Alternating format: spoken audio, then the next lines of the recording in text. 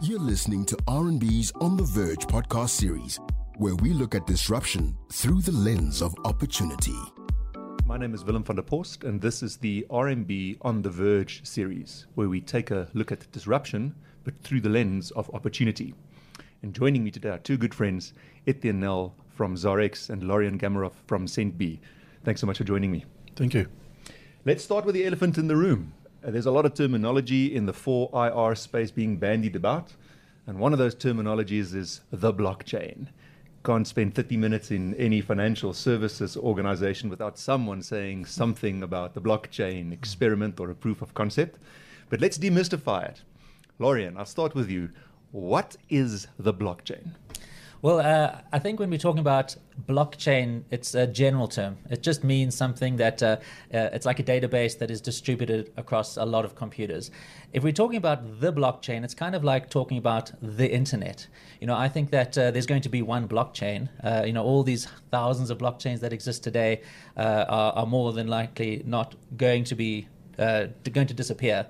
And one day there will be this thing called the blockchain, in the same way we have the internet.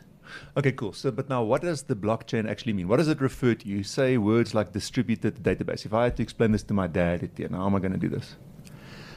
So the way I explain it to my dad is, in my background as a stockbroker, right, 100 years ago, people had share certificates.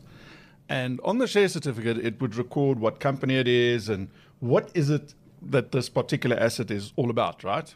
However, on the back, interestingly enough, was a handwritten note that's saying Willem van der Post owns 100 of these shares. Now, Willem sells those shares to me. What would they do? They literally take a ruler and a pen, draw a line through it, and then write Etienne Nel, and then Lorian is the buyer, and so on and so forth.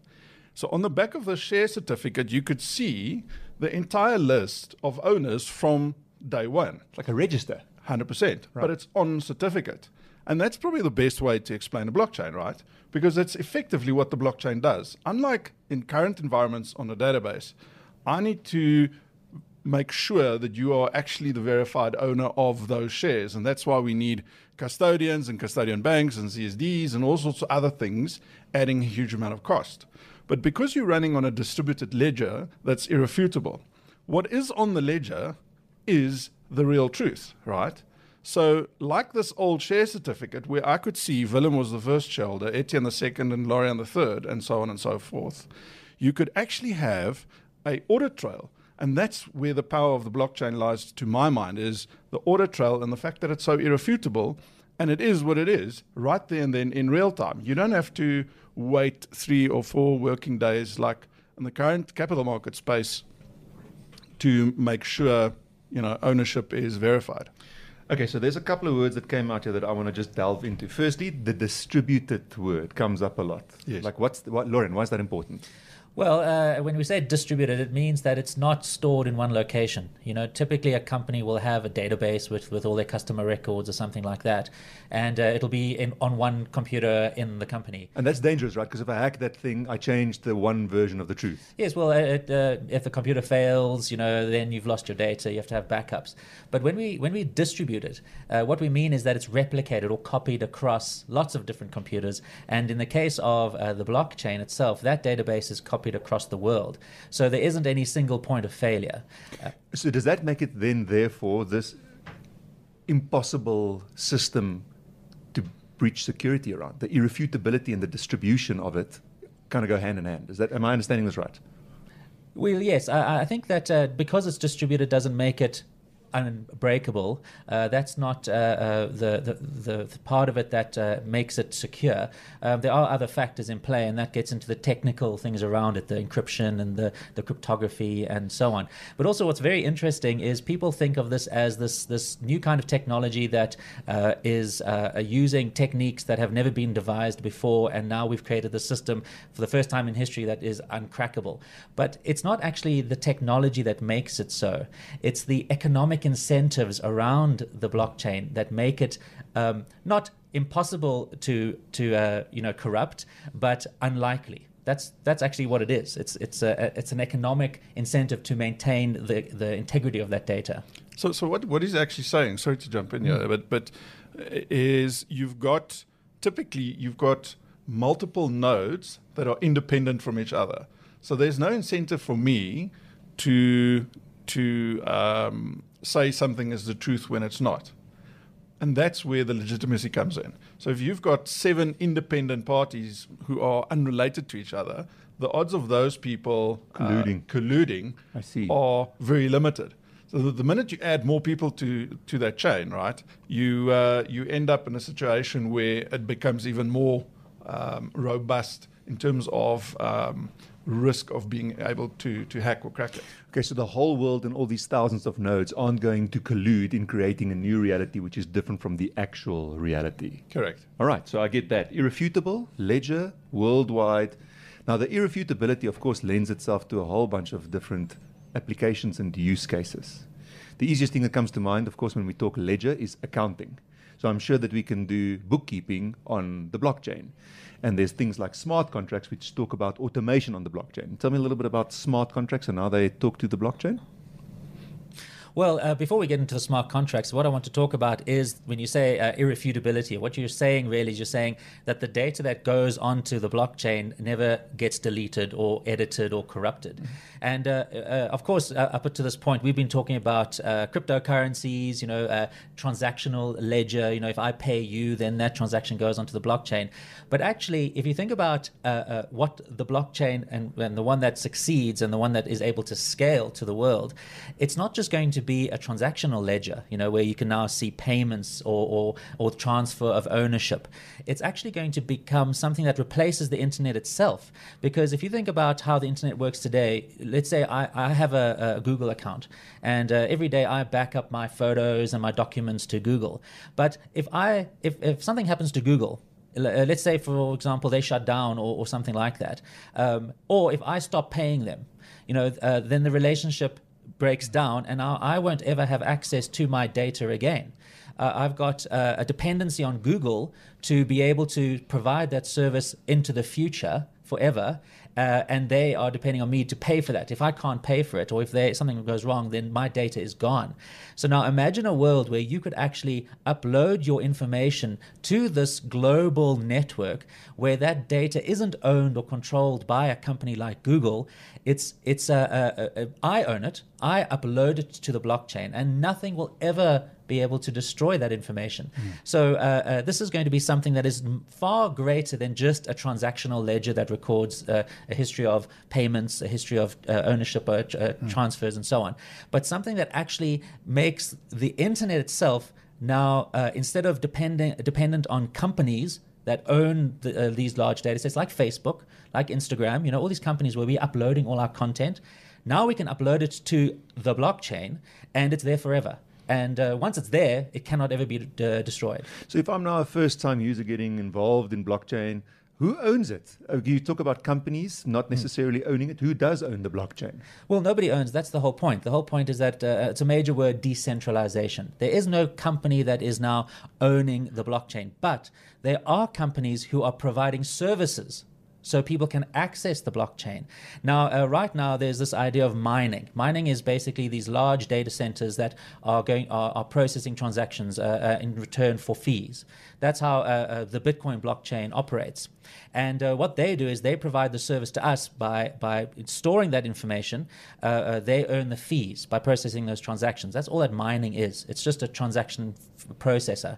But those companies can also provide other services. They can have a software that can index the blockchain or make it easy for you to say, I want to upload a photograph, and they create an app that works on the blockchain. In the same way, Google has created a service on top of the internet. It's like a search engine. We're going to have companies that are building services on top of this new kind of internet that will allow us to be able to use it, like we're using Google and so on.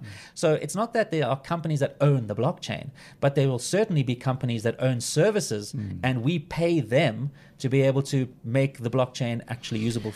So then how does the blockchain get maintained? Because surely IT infrastructure, like any other infrastructure, is subject to being kept relevant and up to date. How's that going to work for blockchain? Who does that? Well, that's where the concept of miners come in. Right. So miners are paid. Remember the nodes we were talking about earlier, where you've got 7 counterparties verifying the legitimacy of a particular transaction.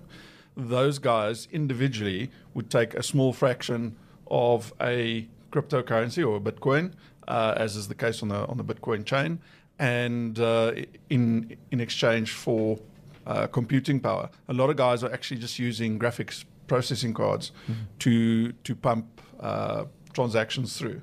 So the commercial model behind it actually works quite well. Okay, so I've got auto maintenance, decentralized, irrefutable, nearly real time, replacing the internet. There's a hell of a lot of disruption here, but of course that also talks to opportunity. So what about some of the use cases that you've seen or that you've thought about that are interesting in this space? Like, where is this going?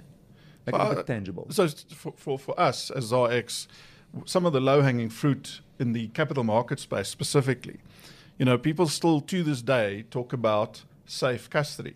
Now, I refer you back to my earlier example, and why do people talk about safe custody, right? It's sort of this concept of 100 years ago, guys had share certificates and you needed to have a big safe, and especially your wealthy individuals had a bunch of shares certificates lying there and someone had to reconcile them. Now you've got a whole bunch of clients owning these shares, and you can't let these things go missing because you can't keep them in a safe now, right? Well, that's the danger. You have to keep them in a safe. That was the narrative back in the day. Yes. Hence, safe custody. Whereas today, as Lauren correctly pointed out, nowadays things actually sit on a database. Share certificates are a thing of the past. Yet we are still running as if they were paper certificates. So for me, the big disruption in this space specifically is, in fact, putting capital market securities and literally everything on chain. But now the problem is you are looking at a global opportunity here. Yes. So when people ask us, who's our biggest competitor? It's not a local exchange.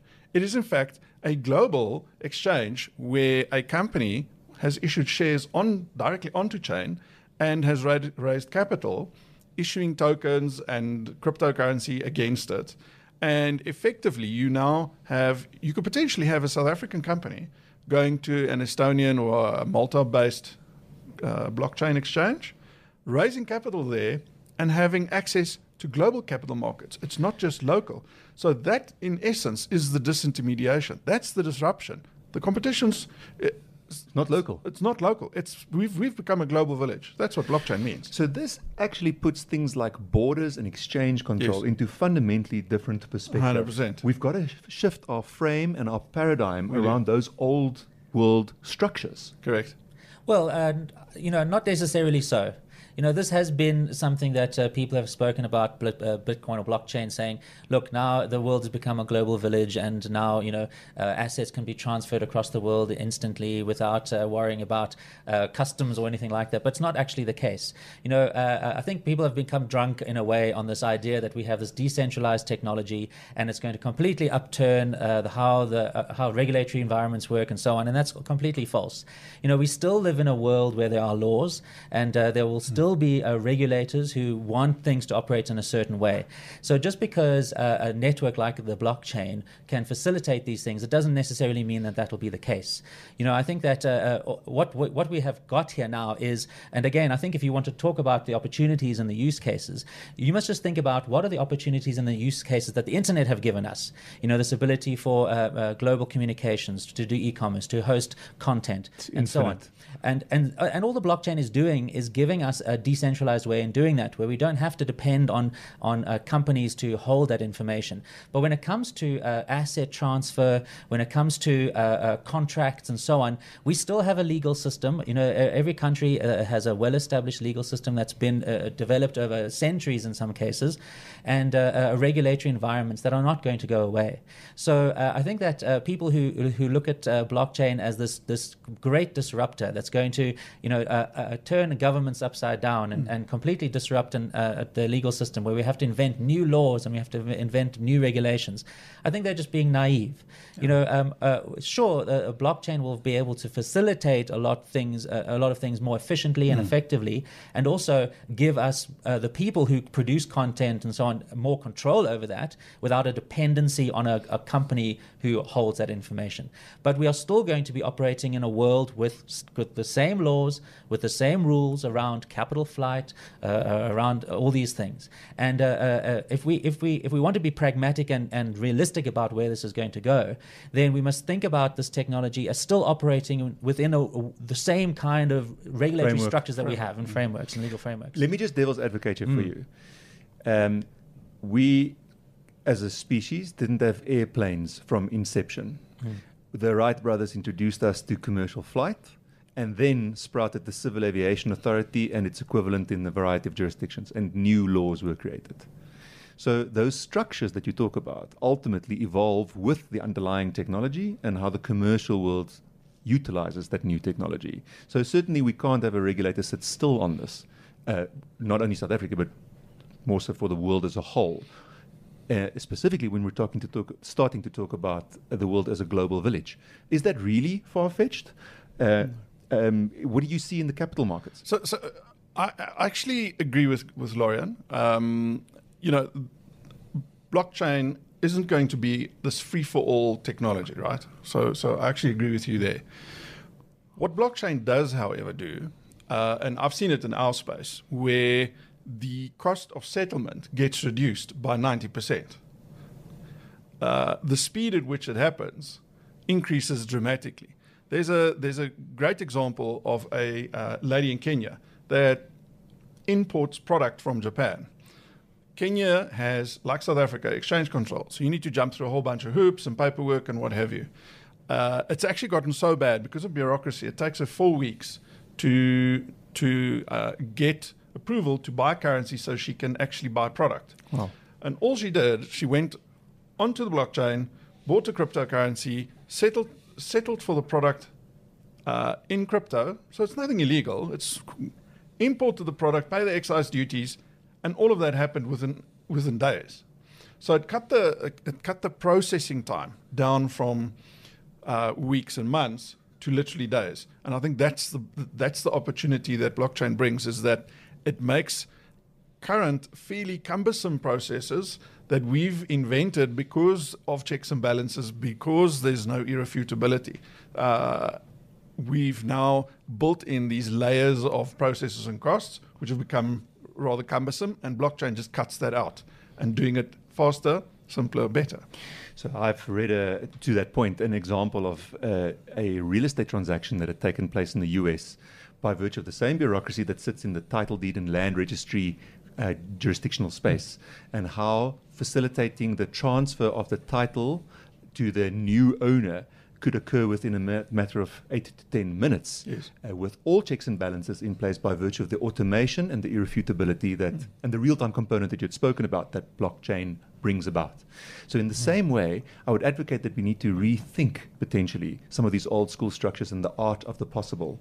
Someone gave me a wonderful example of your voting right being considered an asset that goes into this blockchain ledger, which presupposes that you might have irrefutable elections, which of course worldwide is a wonderful thing, and then prompted me to think, well, are we not falling into a linear thinking trap as opposed to applying this exponential way of thinking without getting punch drunk? Why do we still need elections? We can vote in real time per policy. And if that is the case, can we not self-regulate as a society? And do we actually even need politicians still? So maybe just a bit of food for thought on your drive to the way to work.